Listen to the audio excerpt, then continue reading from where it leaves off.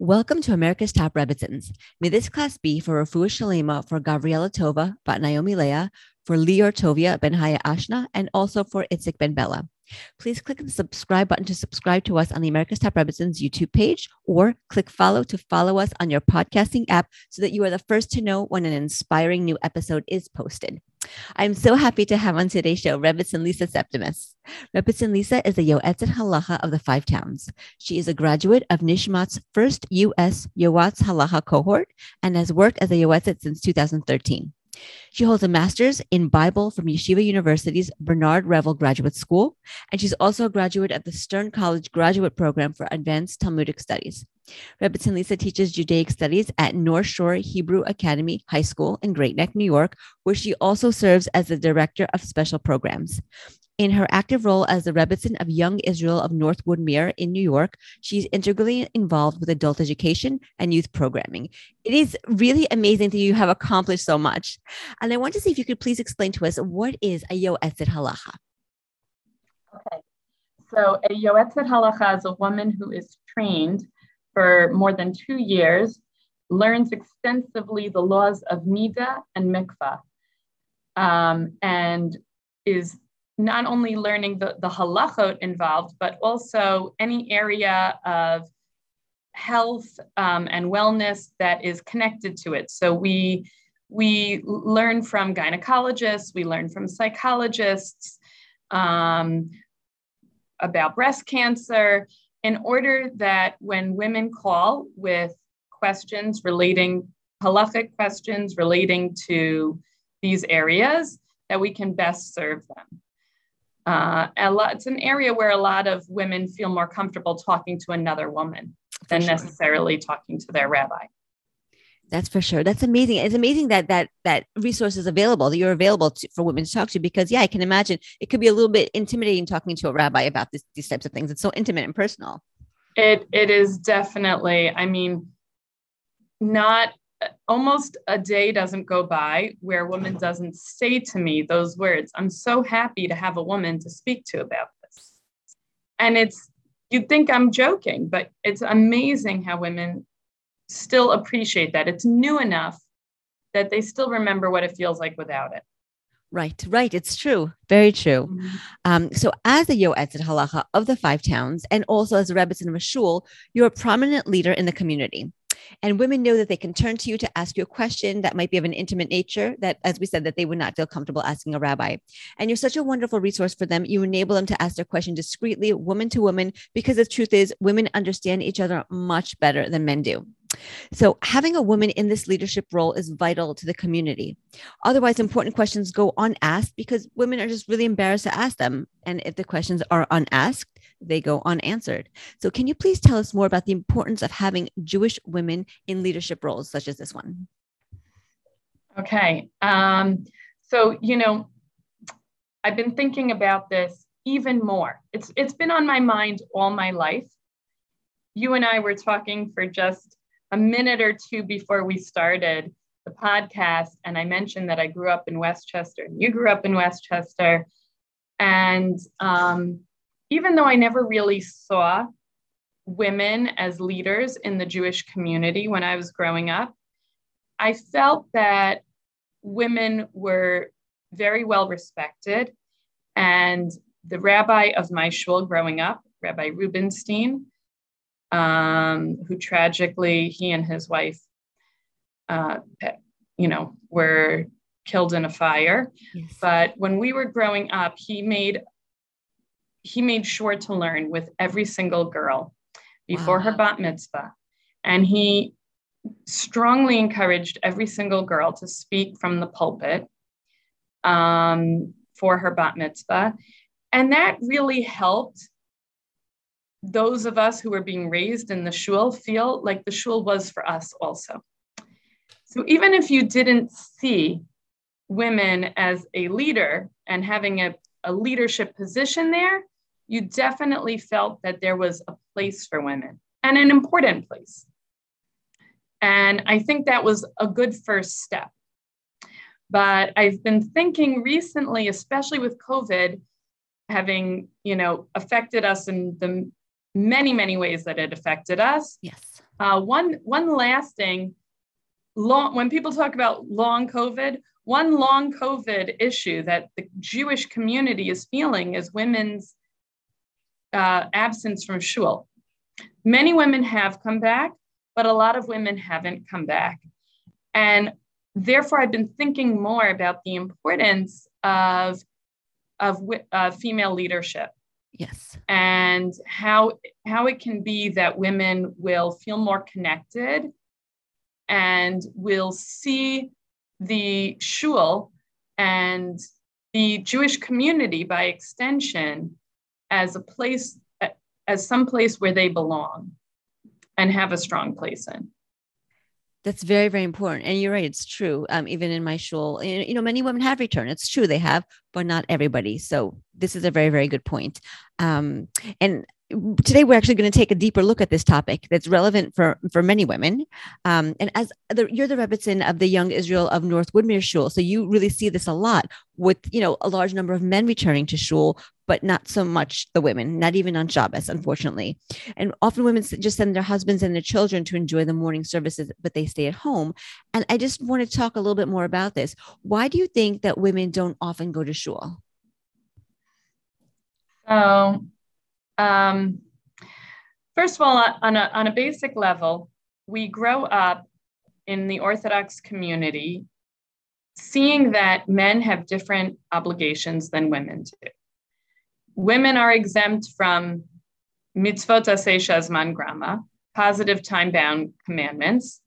And one of the things women are exempt from is participating in a minyan. Right. Now, in many schools, though, when girls, especially if you're in a co-ed school, when girls are growing up, they're participating in, meaning they're going to tefillah just as often as the boys are. But they're aware of that difference. And even women who go to shul often come a little later. They have a different relationship with the shul experience. So I think a lot of women are staying home for a few different reasons. They may feel they're entitled to. It's optional for them. Right. They may have stayed home, especially during COVID, and enjoyed it. Felt like they're relaxing. A lot of women today are very busy. Yeah. They are balancing a lot. They are around their children more than their husbands are. And during COVID, they were really around their children even more. Yes. So perhaps rather than something else on their to-do list, this becomes an opportunity to send the kids and the husband somewhere and have a few minutes to yourself. And I think one other thing is that women have not, they haven't necessarily put as much value into their spirituality, especially I think certain women who are very busy and are juggling a lot. Their spiritual religious life has taken a bit of a back seat. Yes. For the moment. I agree. So how, and you really see, because you're the Rebbitzin of the shul, so you're really at shul quite often, so you can really see the disparity. You have tons of men and the women's section is not as full. Right. So what are some of the different ways that women can really connect better to the shul experience and also to each other and to their community? So maybe they might feel more motivated to come to shul. Okay. So first of all, I want to say that I don't have all the answers, and I'd love to also, hear from you, Vera, and maybe we can learn from each other. Sure. But I've been thinking about a few different pieces to it. So number one, logistics, making sure that the shul experience and setup is comfortable for women. So a lot of, I know that in my neighborhood, a lot of new shuls popped up in recent years. And usually when they pop up, there isn't really even a proper women's section. It's somewhere like, if it exists at all, it's in the back. And they don't necessarily expect women to show up. So if a woman were to show up, it's like a little awkward, and is there room? And and also because there have been so few women of really young children, I can't think of any shul right now in my neighborhood that has a proper nursing room. There are play groups in certain shuls, but there are not necessarily play groups in most shuls. There's not always the space for it. And if there is, are they serving the youngest of those children, the ones who really need watching? So just having this space for women. And when you think about the space for women, you have to think about the full range of ages. And that includes young mothers who have their own unique needs. Yes, for sure. I know, and I'm saying this to myself as well as a Rebbitzin, when things were easing up a bit with COVID, we tried to woo back women by creating something called Coffee and Kedusha. Oh, I like that. Okay. And yeah, we set up a table with hot water, coffee, like danishes or muffins every week. We opened up the playroom, and we figured maybe women would come if they could kind of have a cup of coffee and watch their kids. And then maybe when things were a little easier, catch a few minutes of Kedusha or Shul or something, it would be easier for them to access. Now, I know that I have, the past few weeks, I felt very discouraged because despite bringing this initiative to the shul, it didn't bring back that many women. Oh, I'm sorry. It sounds really great. If I were there, I would definitely go. It sounds really interesting to me. Thank you. And it's complicated. Why? I think there are a number of factors. First of all, I wonder if we tried too early, because we were still in the middle of COVID craziness and waves and all that. I think some of the women, their husbands were still going to kind of pop-up minions. And so they didn't necessarily want to come when their husband wasn't coming. Right. That was a little challenging. And some others maybe need a little bit more of a push, a little personal invitation. So I think we do need to commit to that again. Yes. And also figure out, like, maybe there's even something logistically that can help make that a better experience. Maybe we didn't do it completely right. So talking it with you is like lighting the fire under me to get it started again. Awesome. But that's the logistics category, making sure it's comfortable.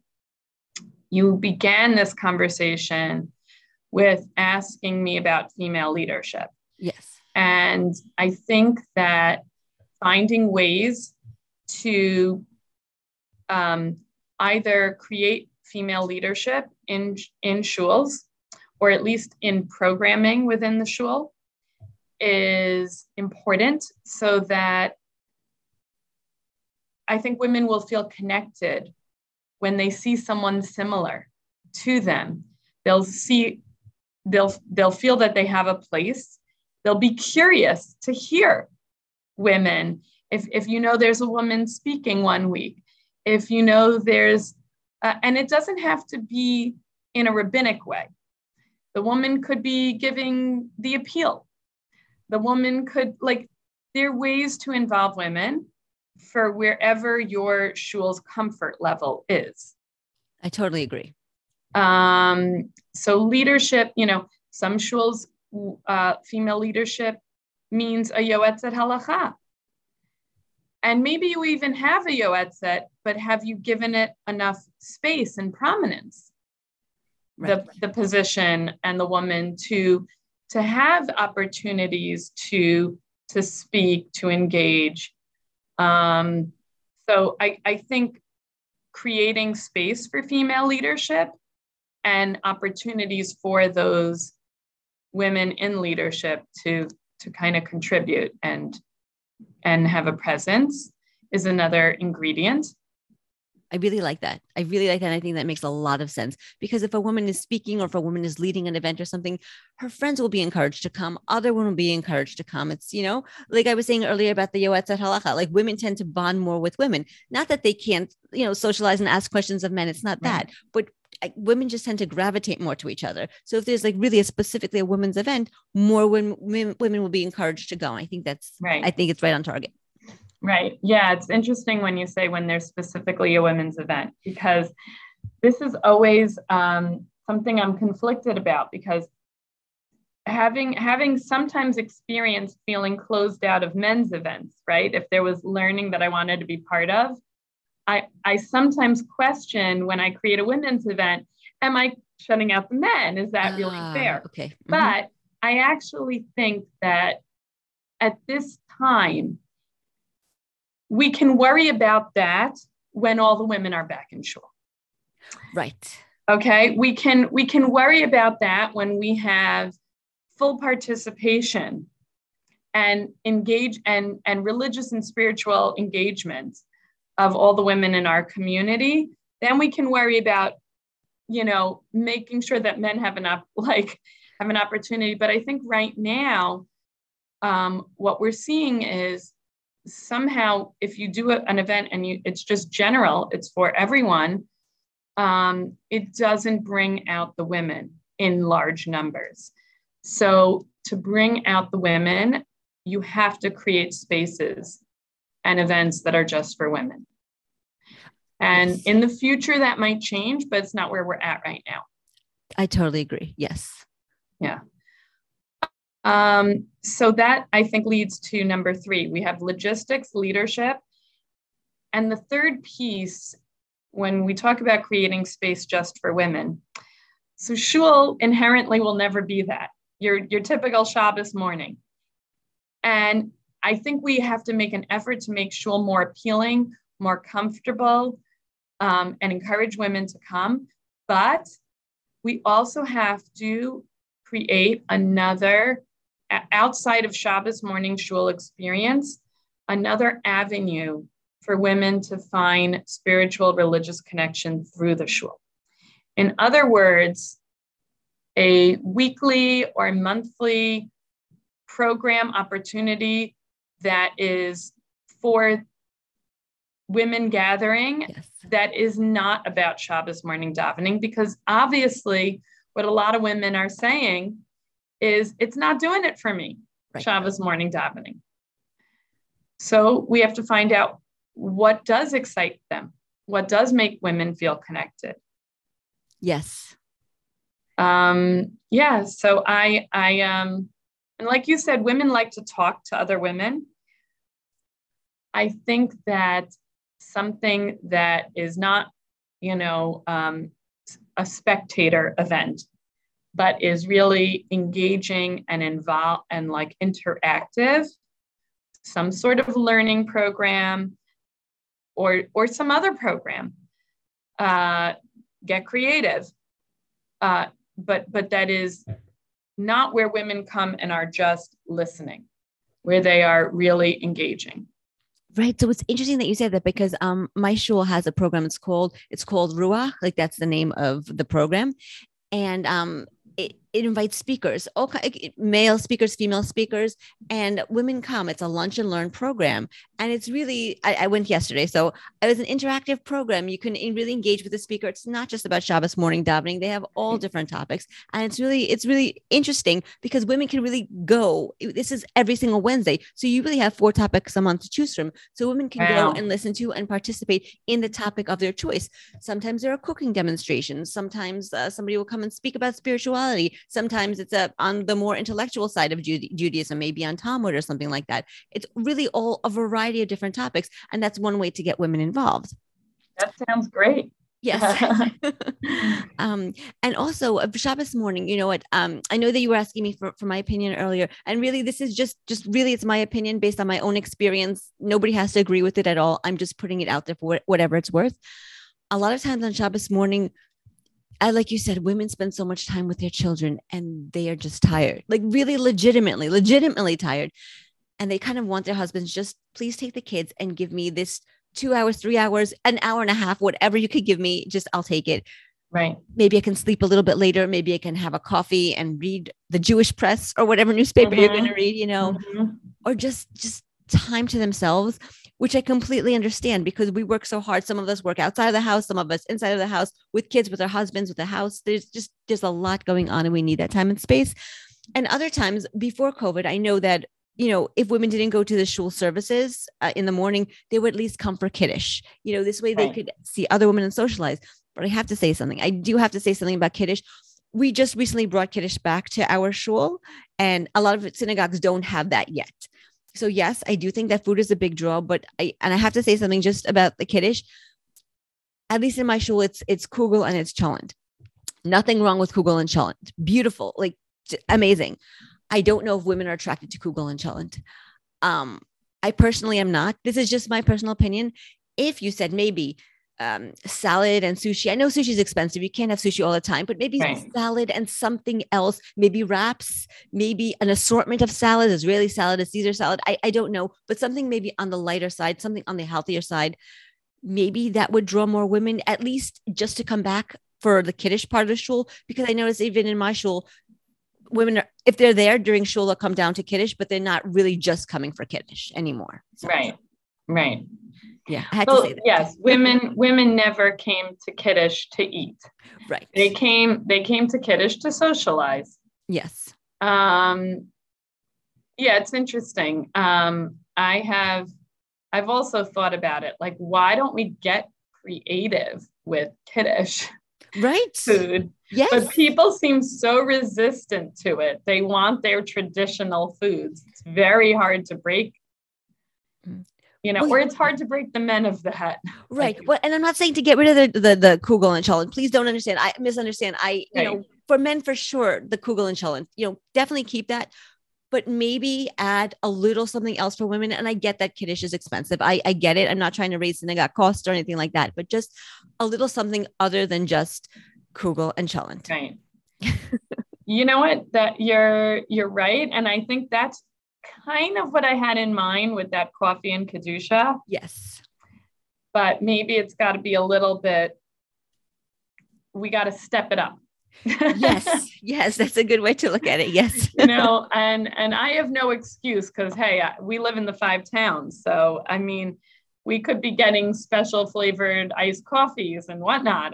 You are so lucky. There's everything there. You're really lucky to have a lot of resources there. Amazing. Yes. Before I moved there, it was described to me as Disney World for Orthodox Jews. Right. That's true. Which is good and bad, but yes. Yeah. So, I wanted to say something about, why should women push themselves even? If women are kind of having this difficult week and they need time to relax, why are you and I talking about this? Why not just say, let it be, let them have their space, let them relax. Is anything falling apart? The world's not falling apart, right? True. So I was thinking about this with Megillat Esther, actually, because we have, the timing is perfect. First of all, the timing is so interesting because this Shabbos is Parshat Zachor. So all the women who haven't been back will probably be back this Shabbos. Oh, amazing. Because they come to hear their obligation in Zachor at Amalek. And then they also will be coming for Megillah reading.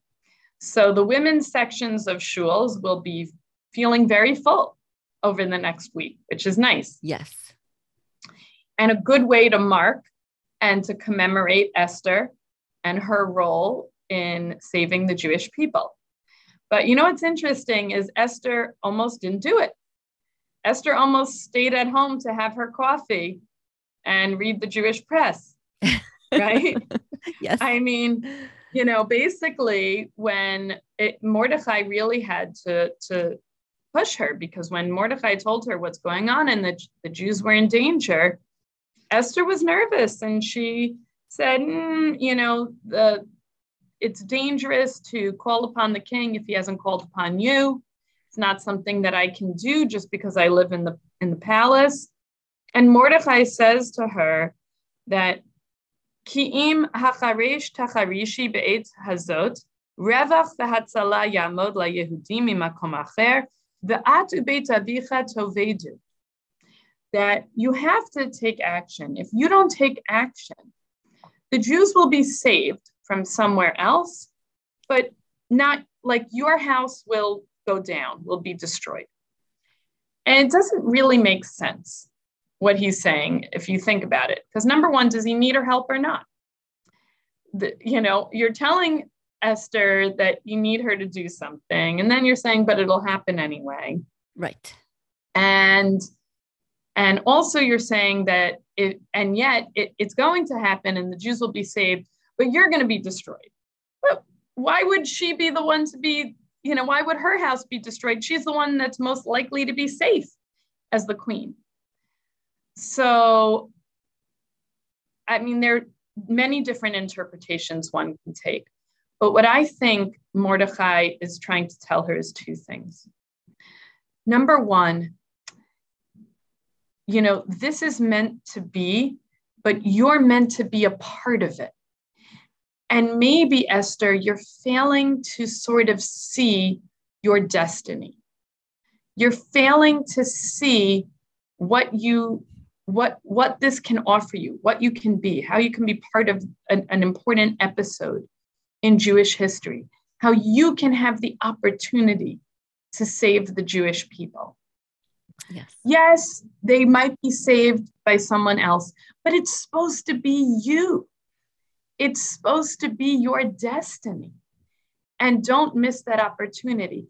And then when he says, if it's someone else, you will be destroyed, rather than take that literally, maybe what he's communicating is, if you don't take the opportunity, you don't even realize what you're missing. Wow. You're missing this piece of yourself. You're missing this opportunity to see yourself realized. And when you first reached out to me, Vera, it's interesting. You said to me that you feel like you found a calling. Yes. And I was talking to a friend, in anticipation of this, who was telling me, like, she really hasn't, she is going to shul, I believe, but for her spiritual seeking and her spiritual fulfillment is through learning Torah. Wow. And right now she's not actually been able to tap into that. But what I found powerful about both her and you is, in essence, you already know where you find spiritual fulfillment and how to find it. And so now it's just about making it happen. Yes. And how to make it happen. But I think that there's so many women and men. I don't want to leave the men out. I don't think it's so simple for them. It's too much to handle in one podcast. But I think that there are so many women who haven't figured out what their mission is, how they are finding meaning in life. Yes. And how they are finding spiritual nourishment. I totally agree. Fulfillment. Mm-hmm.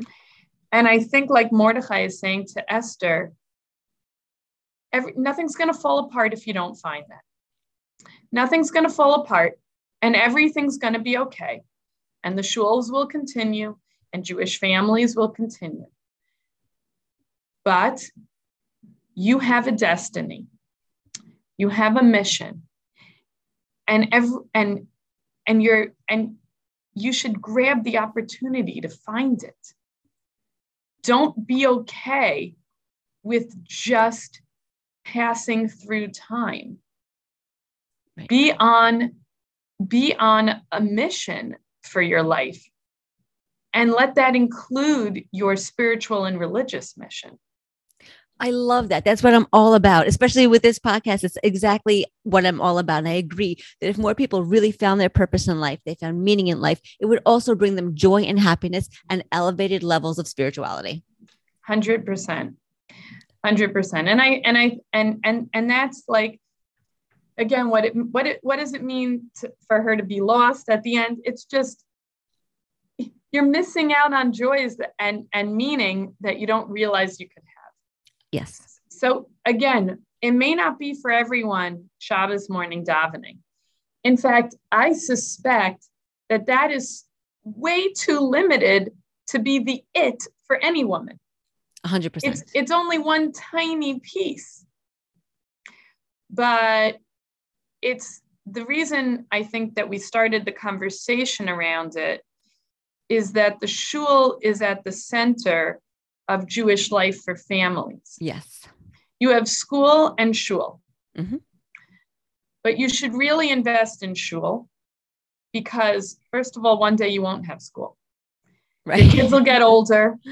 For many women, hopefully listening to this, your kids already are older, or maybe you don't have children, maybe you're single.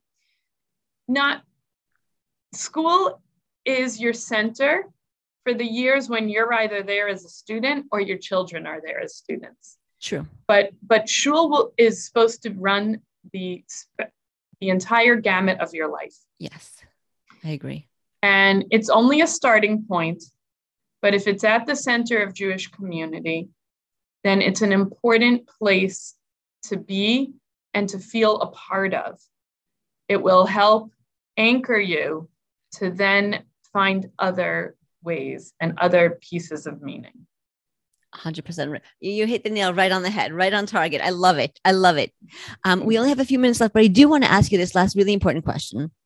And I mean, women are social beings by nature, as we talked about. We want to have a close group of friends, people to talk with, to spend time with, to share both our happy times and also our more challenging times with. We really, really do want this. But it's interesting, though, because something that I've heard people say that it's much harder to make new friends once you're an adult and out of college. It's not as easy to meet new people and make new friends as an adult as it was when we were children. And even if you have kids that go to the same school, if you're a working mom and you have to be at the office by such and such time, you're putting your kids on a bus. You're not seeing other moms at drop off. You're not seeing them at pickup. And it's not so simple. You know, we're all super busy with our husbands, with our kids, with work. There isn't much time to socialize. And when we do have time to socialize, we may look around and find that we don't have anyone to socialize with. So how can we as adult women develop new and meaningful relationships? Wow, that is an interesting question and tough, and something that I think about a lot because, first of all, I often see women searching for that around me. Mm-hmm. I often question for myself because I'm so busy. I'm sometimes conflicted, I have to be honest, with how much time I can even give to newer friendships. Yes. I love people, and I'm really, really blessed to still be very close with my childhood friends.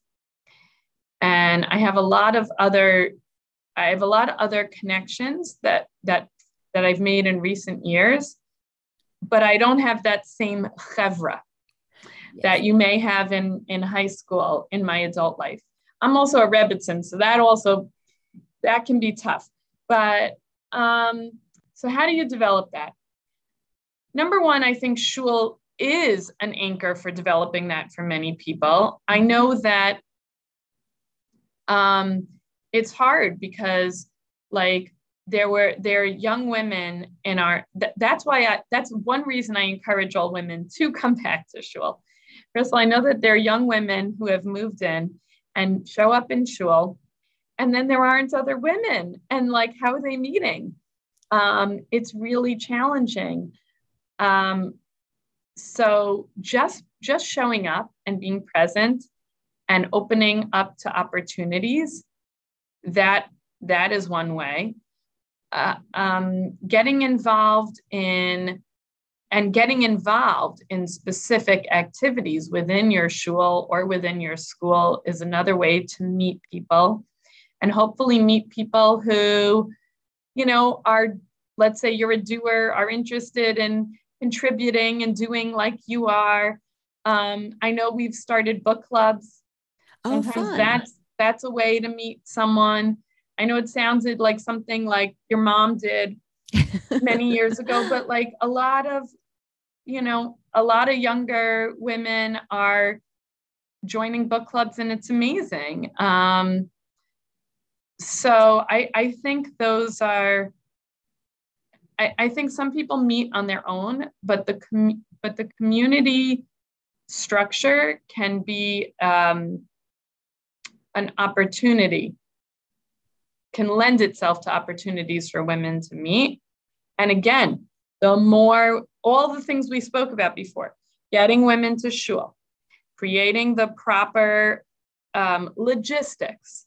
Yes. So if you have a playroom set up and all the women right. kind of gather there Nice. and maybe meet each other. Nice. If you have, and by the way, you create, even let's say you have women who are relocating. We've had 2 families move in recently.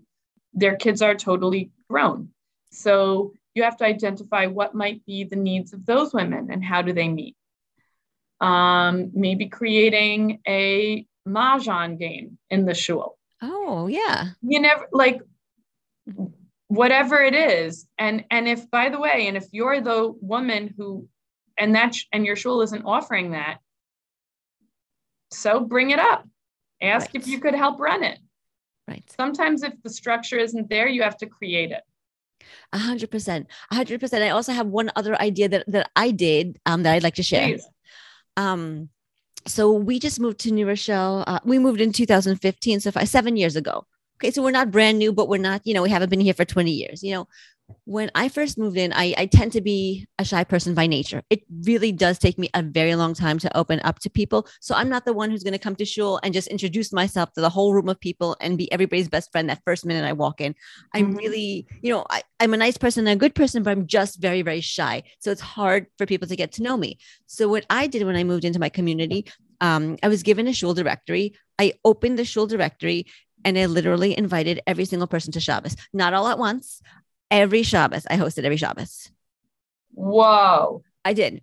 And now, so I went to the directory, but now new people are moving in. So we get an email, such and such new family moved in. Okay, Vera, that is wild. It was the only way I could figure out how to meet people and make friends because I wasn't going to go up to them. That is amazing that you did that. But I want to say that for those listening, I'm going to flip it, and really the opposite should be happening. That everyone, when a new person moves in, wouldn't it be nice if almost everyone reached out to that new person? That would be awesome. So shuls need to have welcoming committees. Mm-hmm. They need to invite. Also, like, I know we have a welcoming chat, and sometimes you get a feel like, okay, this person, they have kids in this age category, or they seem like this type religiously or whatever it is. And you try to pair them up and try to just create meal opportunities. Sharing a meal is definitely a great way for people to get to know each other. 100%. And it was really, my husband and I host a lot, but COVID, we stopped, all of a sudden we stopped hosting. Yes. And then we started again, and we are hosting, but we're not back to the point where we were. Yeah. Mm-hmm. It's like our family changed and everything changed, our expectations, but it is important, I think, for, a rabbi and rebbitzin, when they can, to host and to help make connections, and more if they can't, or even if they can, to help create committees that making sure other people are doing that. Right. It's 100%. I think, I really do think it's a great strategy because, as we were saying earlier, a lot of women work during the week. So, so even if you're at home and you can go out with your friend for a cup of coffee at 10 o'clock in the morning, a woman who's like out in the office or, doing something, even if she's working from home, like, on the computer, she can't do that. She doesn't have that flexibility. So I found when I was living in a different community in Westchester, I had friends who were in this situation. And the only time we were able to get together was Shabbos. So that's when I was able to have them over and interact with them and socialize with them. And, when I moved to this community, this was the way that I made friends. Listen, you're not going to be best friends with every single person that's going to come to your Shabbos table. And that's really not the point. A lot of times people meet each other at your Shabbos table. So even if they don't end up being friends with you, wow, I just met a new person, a new friend at Vera Kessler Shabbos table, and it's fun and it's really interesting. And I have to say, if you invite a couple of families, the party runs itself. You don't have to stand there and, be the hostess with the mostest. You can just really sit back. And honestly, a lot of times I'm in the kitchen. I said I'm very shy, but so a lot of times the party just runs itself and you get to meet new people, and you do get to click with some of them, and you really can make friends that way. So, I really know that a lot of people are searching for ways to make friends as adults. And really, this is, listen, you don't have to invite a lot of people. Even if you invited 2 families, that's a really good way to start, and then who knows, maybe you can invite 3 or 4, but 2 families is a really, really great way to start. And not only will you meet new people, but you'll be reaching out to somebody, because you don't know when you extend a Shabbos invitation, that other person might be lonely. That other person might really be wanting that Shabbos interaction, and nobody's reached out to them until you've sent them that email. So it really, it is a 2-way street. It really goes both ways. Okay. Okay. So thank you so much, Rebbitzin Lisa, for joining us on America's Top Rebbitzins.